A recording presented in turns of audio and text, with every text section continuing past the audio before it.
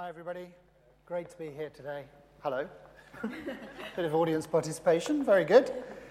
As you know, my name is Stuart, and it's a privilege to be here today with you to consider this passage, and particularly this one verse, verse 11. If you're regular here, you know that we have been, prior to this series, following a series looking at the ascent hymns, the hymns that the Jewish people would have sung on the way up to the temple. And prior to that, we looked at the wonderful little book of 1 John, the letter of 1 John. But this is a bit different, this series we're doing now. This series is a series on famous verses, and we're doing about 12 weeks of that, interspersed with 40 days of community. And we've got to our third verse. These are verses that maybe you found really helpful in your journey to get to know Christ and know what it means to be a Christian. It's also verses that maybe you've written on cards or written in emails to encourage people, or either at times of great change in somebody's life, or even at times of trouble. And tonight, as you just heard read beautifully by Claire, we get to Jeremiah 29:11. No bias there at all. Our third famous verse. So can I do a quick straw poll? Who's seen this verse before? Who's used this verse? Have been many of us. So that's wonderful. Hopefully, through that verse, you found great strength and reassurance. Well, the first thing I want to say is I don't want to undermine the value that you find in that verse to one iota. I believe that all Scripture is God-breathed. And with that in mind, it's great today to spend some time to look at this verse even more and deepen our knowledge about that verse and look at the richness of God's Word. So it would be great if you keep your Bibles open. We're on page 789, if you'd like to do that. Or, of course, your Bible app, if you're more of a modern type of chap, which is great. So that's Jeremiah 29, focusing particularly on verse 11. So first of all, I think, I'm going to move forward, otherwise I'm going to trip over if I go back. First of all, let's understand a little bit of context. Who was Jeremiah? And what were the times in which he was writing? Well, Jeremiah was a prophet called by God to speak his words to the Jewish people. Well, at that time, the Jewish people were actually split into two kingdoms. There was a kingdom in the north part of the Promised Land and a kingdom in the south. The north part was called Israel. The south part was called Judah. And Judah encompassed Jerusalem itself. And Jeremiah was a prophet in the Judean part of the Promised Land. This was some 600 years before Jesus was born. And from the start of our reading today, we can see that some of the people at that time had been carried off into exile by the powerful neighboring state of Babylon. Essentially, chapter 29, the whole chapter that we're looking at, is really a letter from Jeremiah to the people. And we can see the address of the letter in the very first verse of the chapter, saying, "This is the text of the letter that the prophet Jeremiah sent from Jerusalem to the surviving elders among the exiles and to the priests, the prophets, and all of the other people Nebuchadnezzar had carried into exile from Jerusalem to Babylon." So that's the address, that's who it was written to, that's where it was going, this letter. So the people in exile, they're in exile under the rule of this powerful leader, this powerful enemy, and the elders opened the letter and would have read it to the people. It was mixed news. Maybe they were hoping to actually hear immediate plans to come and rescue them and bring them back to Jerusalem. But that's not really what they got. Look at verse 10 that Claire read first of all, where it says, "This is what the Lord says, when 70 years are completed for Babylon, I will come to you and fulfill my promise to bring you back to this place." Hardly immediate, is it? 70 years' time, I will come and rescue you. For so many of the adults there, this was saying, basically, you're never going to see Jerusalem again. Your grandchildren might, or your great-grandchildren might, but you're not. Picture the scene when the head of elders read this part of the letter. I'm sure that there wouldn't have been many cheers of joy at this 70 years gap. Now imagine a different type of scenario. Imagine if the postman with Jeremiah's letter was on his way, and he had his big bag of post, and he was by his campfire, and one letter fell into the fire. And he thought, wonder what that was. And then thought, oh gosh, that's that important letter from Jeremiah. I need to get it out. So he scrabbled in it, and he got it out, and there was just a little bit left. And all that was left was verse 11, our key verse for tonight. And so he put it back in an envelope and took it on to Babylon. And they would have read, "For I know the plans I have for you, declares the Lord. Plans to prosper you and not to harm you. Plans to give you hope and a future." Just taking that verse in isolation would have given a very different picture. They would have read all sorts of possibilities into that single snippet of a letter, that tiny fragment. Many would have thought that the Judean SAS would be readying themselves imminently to come and rescue them any day now. And I think this is the danger of us taking one verse and just looking at one verse and not looking at it in context. So my illustration was trying to show that. So we're going to be very careful tonight in actually looking at the context of that verse and what each word means within it.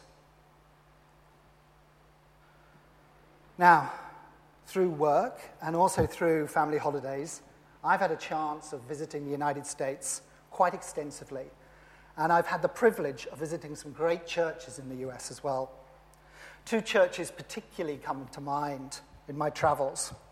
The first one was, we as a family lived in Chicago for a little while, and Willow Creek Church in Chicago is an amazing church, one where Bill Hybels is the head pastor, and also the other church that comes to mind is Redeemer Church in New York City, led by Tim Keller. Many of you may have read books by Tim Keller or Bill Hybels, and I personally have got a great deal out of their teaching and encouragement. In addition, you may have picked up on this, but we're about to read a book called 40 Days of Community, written by Rick Warren, a pastor on the West Coast in California. So many of our modern theologians and most inspiring Christian writers, not all, but many of them, come from the United States. But we need to be discerning when we read and when we look at things on the web, etc. Because one worrying impact in the US is that there's a significant minority of churches that have a completely different understanding of verses like our key verse today. Their interpretation of this different meaning has become known as prosperity gospel. This understanding goes something like this. They say that if the kingdom of God is at hand and we are God's children, surely God wants us to be both healthy and wealthy. And if we pray hard enough, this is what will happen. We'll all get great jobs and not have money issues and have perfect health. They equate words like prosperity to financial gain, and with phrases like not to harm you, that if we believe enough in him, we will not be ill at all. These are extremely dangerous thoughts, but they're yet attractive. Often these churches hold large rallies in impoverished areas where people are struggling with poverty and sickness. And they claim that God will heal all of those who believe in him. Now, I want to be really careful here. God does sometimes heal. And through a right relationship with God, many people are released from addictions or self-destructive behaviors. But presenting this gospel, that there's a sort of deal going on, that if you believe, you will be healed. Or the flip side, if you don't believe enough, then you won't. It's almost like it's your fault if you're in financial trouble or illness. So I'm going to do another quick poll. Those of you who are Christians here, put your hand up if since becoming a Christian you have never been ill and you have never had any financial worries and you've never been anxious. Okay? Linda raised her hand, but I think she was just scratching her head. Okay, good. So, and I haven't raised my hand. So our instinct must be that something is wrong with that interpretation. As we wrestle with this interpretation of this verse, we need to think of what else we know about God and how that knowledge compares with what this interpretation is all about.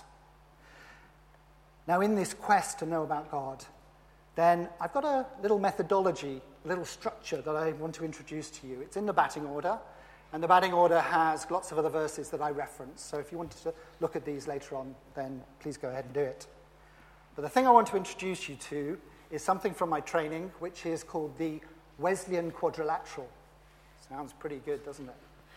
Okay? Basically, it just means there are 4 areas we can find out about God. And those are summarized as the first and the foremost is, any guesses? Well, you can read in my batting order. It's Scripture.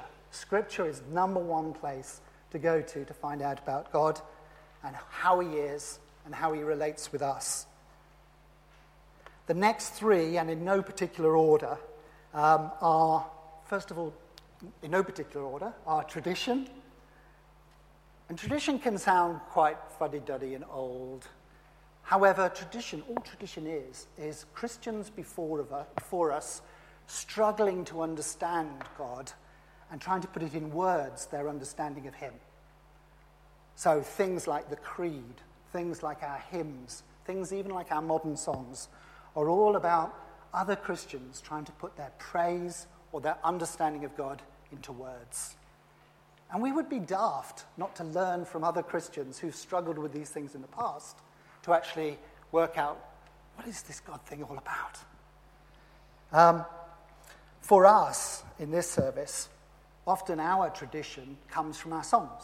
So our songs which may be a decade old, 2 decades old, maybe only a few years old.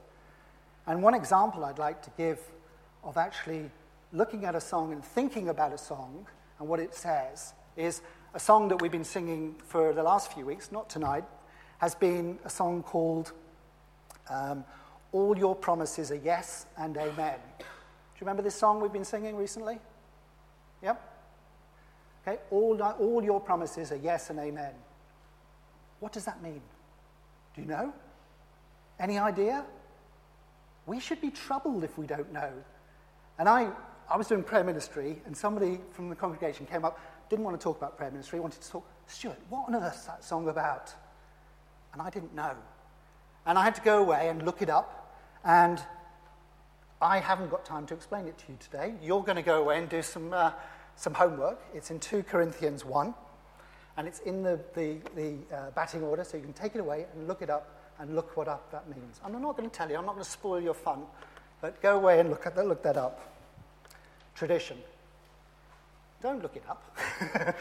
Now, the next thing is the third leg in this quadrilateral is reason. God gave us brains and gave us intellects for a reason. He wants us to think through these difficult things. He wants us to struggle, to wrestle with theology, to struggle with words, because our understanding will be better because of that. Our understanding of him, our understanding of ourselves, our understanding of our relationship with him. If you struggle with a piece of scripture, don't just go, oh, well, I'll just leave it and move on to the next bit. Before you know it, the Bible would be half empty if you ripped out every page you didn't understand. Let's struggle with things. Let's seek help in them. That's one of the reasons why we have home groups, is that we can help each other in small, intimate, safe groups, in asking each other, do you understand this? Have you got any idea what Stuart was going on about last Sunday? It's useful to do that. Your sessions in home group may be very long this week. The fourth thing in this Wesleyan quadrilateral is experience. God is a God of relationship. Now, when we are in a relationship with a human being, as that relationship grows, we start to gain a history with that other person. We remember how that other person reacted, how that other person maybe cared for us or looked after us or helped us or just was there for us. And that's absolutely the case with God. As we walk through life, we should remember the good times, the times when we felt his presence, the time when he's answered prayer, the time when he's been there. Because being human, we are up and down like a roller coaster. God is constant.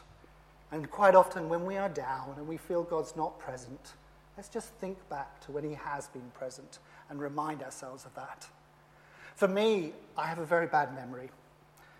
And when so I write a lot of journaling down. So I write down those experiences of God. And it's great to look back when I'm feeling down and actually look back when I've known he's been there. Okay, so if you are gaining in this unhappiness with this prosperity gospel, I hope you are, let's look why. So we'll focus on scripture now, and we'll focus on some key scripture items for the rest of this talk of why is it wrong and even dangerous. And as we're doing that, we're obviously using our intellect. We're also using our experience of church, our experience of tradition, and our experience of God and life. So what can we do to start looking at a verse like this? Well, one of the things you can do is, if you're questioning this, is look at a different translation of the Bible. So we've got the NIV version, which is the Pew Bibles. We can open up another Bible on our dining room table if we've got that. Or with the internet now, you can open up hundreds of different Bibles. So with BibleGateway.com or something, you can open up multiple versions in parallel. Now, the different translations are genuine translators trying to encapsulate into modern-day English the word, in this case, written in Hebrew. So they're trying to get the essence of that word that we can understand in our modern-day culture and with our modern languages. That's what they're doing. And they will do different qualities of jobs in doing that. And they'll also encapsulate different parts of that Hebrew word. So it's good sometimes to look at different versions. So I looked at the Amplified Bible to look at a different version. And this is, I'm going to read it to you. This is the slightly amplified version of that verse. For I know the plans and thoughts that I have for you, says the Lord. Plans for peace and well-being, and not for disaster, to give you a future and a hope. Peace and well-being has a very different slant on it than prosperity. And it adds so much more than just finance and health, bringing more. And actually, the word in Hebrew that is being used here is actually shalom, which there's some faces dawning on there. Shalom means, it's a really beautiful, very special word in Hebrew. It means a special peace, a harmony, a wholeness, often with God or with our fellow man or woman. So it's that idea of wholeness, harmony, peace. And this is what I think Jeremiah is talking about. God has plans and thoughts, desires for us to have shalom with him and with those around us. In this midst of being in exile, this would have been so beautiful for these Hebrew people to hear. God had not forgotten them and wanted to give them peace and harmony with him. Peace today with God and with those around us is possible through his grace and love, through the guidance of his Holy Spirit, through his shalom. Another phrase that comes to mind with this idea that if you are in a Christian, if you're in a relationship with God and you know Christ, then everything is rosy. Do you know the phrase in English, the sun shines on the righteous? Do you know that phrase? I hate that phrase. That phrase is a complete misquote of a verse from the Bible. It actually comes from Matthew 5:45. And the quote from Matthew 5:45, do feel free to look it up, is he causes his sun to rise, sun being the sunshine, to rise on the evil and the good, and sends rain on the righteous and the unrighteous. It means complete opposite. It doesn't mean just good things happen to good people. It means good things and bad things happen to good people, and good things and bad things happen to bad people. And don't we know it? You know, it's so obvious. Our experience is that. You know, both good and bad things happen to good and bad people. Again, these words from Jesus seem to contradict this prosperity gospel position. The next verse that comes to mind that I want to bring to your attention is all about our relationship with God and money. And so what verse comes to mind? A very famous verse from Matthew 6:24, which says, "No one can serve two masters. Either you'll hate one and love the other, or you will be devoted to one and despise the other. You cannot serve God and money." Now, the interesting thing, when you look this up at home, notice that the word money has a capital M in your translations in the NIV.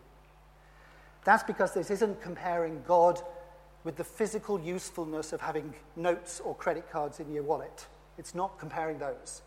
It's comparing our emotions to money, where we place money, the importance of money in our lives, where we place wealth, where we place avarice, where we place the hunger to have more money or a bigger promotion or a bigger car or a bigger house, whatever.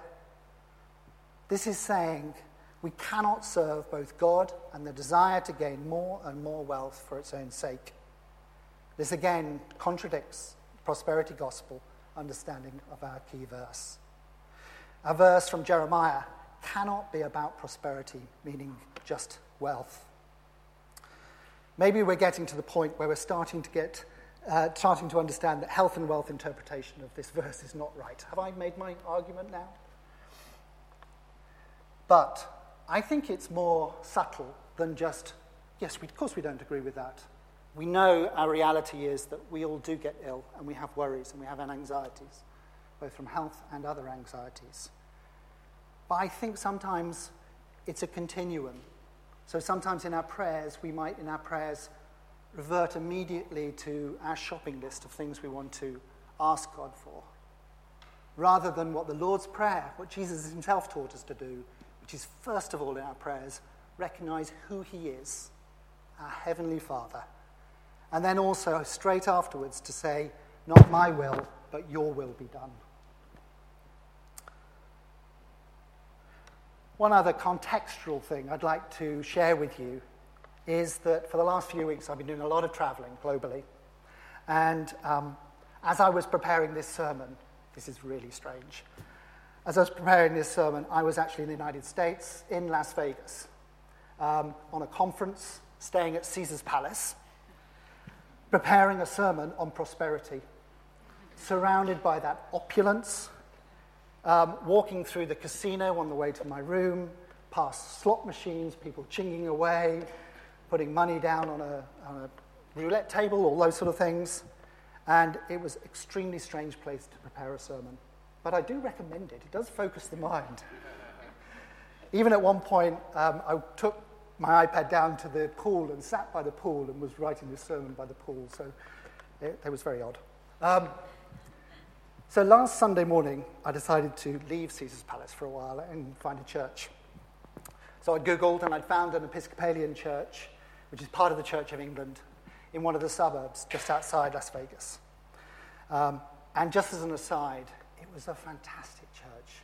You know, you walk into some churches, and I hope that when people walk in here, we welcome you. We welcome each other. When I went there, I was immediately welcomed. I felt like I'd been going there forever. The service was great. It was very inclusive. The teaching was strong. And there was a barbecue afterwards. And this was in a poor area of the Spanish area of the city. They had 4 services, 2 in Spanish and 2 in English in the morning. I went to the English one, so I did understand it. So anyway, to get to Caesar's Palace, to this church in the suburbs, I got a taxi and gave the guy the address. The taxi driver asked me what type of place it was. He didn't recognize it as, it was 7,000 something street. And so we got there. So sorry, he asked me what type of place it was. I said a church. And he said, without a smile on his face, "Oh, you're going to pray for more winnings?" And I said, "What?" And he said, no. And he was a bit offended by me laughing. He said, no, I get lots of people who ask to take them to a church to pray, either for their losses or for more winnings.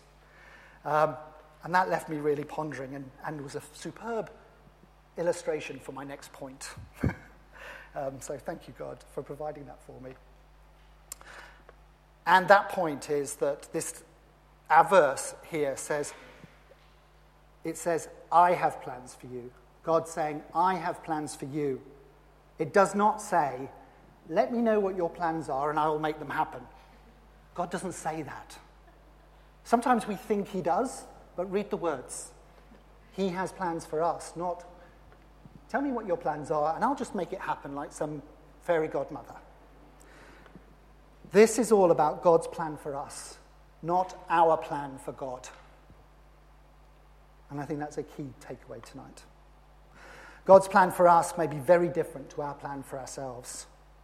Here in our verse, we can be reassured that his plan for us is truly for our prosperity, which goes far beyond health and wealth. In fact, the most important thing that matters in life is this peace, this tranquility, this righteousness with God and with others that can really only come from and by God's grace. One example from the Old Testament of somebody's life that went very different to what he planned was Joseph. Joseph, do you remember in his starting life, proud in his flashy jacket, prancing around in front of his brothers? No wonder they robbed him and threw him down a well. I'm not condoning that type of behavior, but it was sort of understandable. He was sold into slavery into Egypt, then got falsely accused of committing adultery with Potiphar's wife. Then his fortunes changed, and Pharaoh eventually put him in charge of all of the land of Egypt. Well, at the end of this story, and you can look this up in Genesis 45, Joseph could see that God's hand was actually on him the whole time. And when he's standing there 20 years later with his brothers coming to Egypt in desperate need, he says to them, "But God sent me ahead of you to preserve for you a remnant on earth and to save your lives for a great deliverance. So then, it was not you who sent me here, but it was God." So often it's only with hindsight that we can see that even through the tough times, God is there. And he so often can use even our big misfortunes in life to show his love for us and his love for other people. It rains on us just as much as anyone else, as Christians or non-Christians. Well, what a privilege and what a shalom that we know that whatever happens, he is with us. Jesus did not say that life was going to be easy following him. In fact, he said the opposite. In Matthew 16, he said, "Whoever wants to be my disciple must deny himself and take up his cross and follow me. And whoever wants to save their life will lose it. And whoever loses their life for me will find it." Adding, "What good will it be for someone to gain the whole world, yet forfeit their soul?" So Jesus' words are there for us.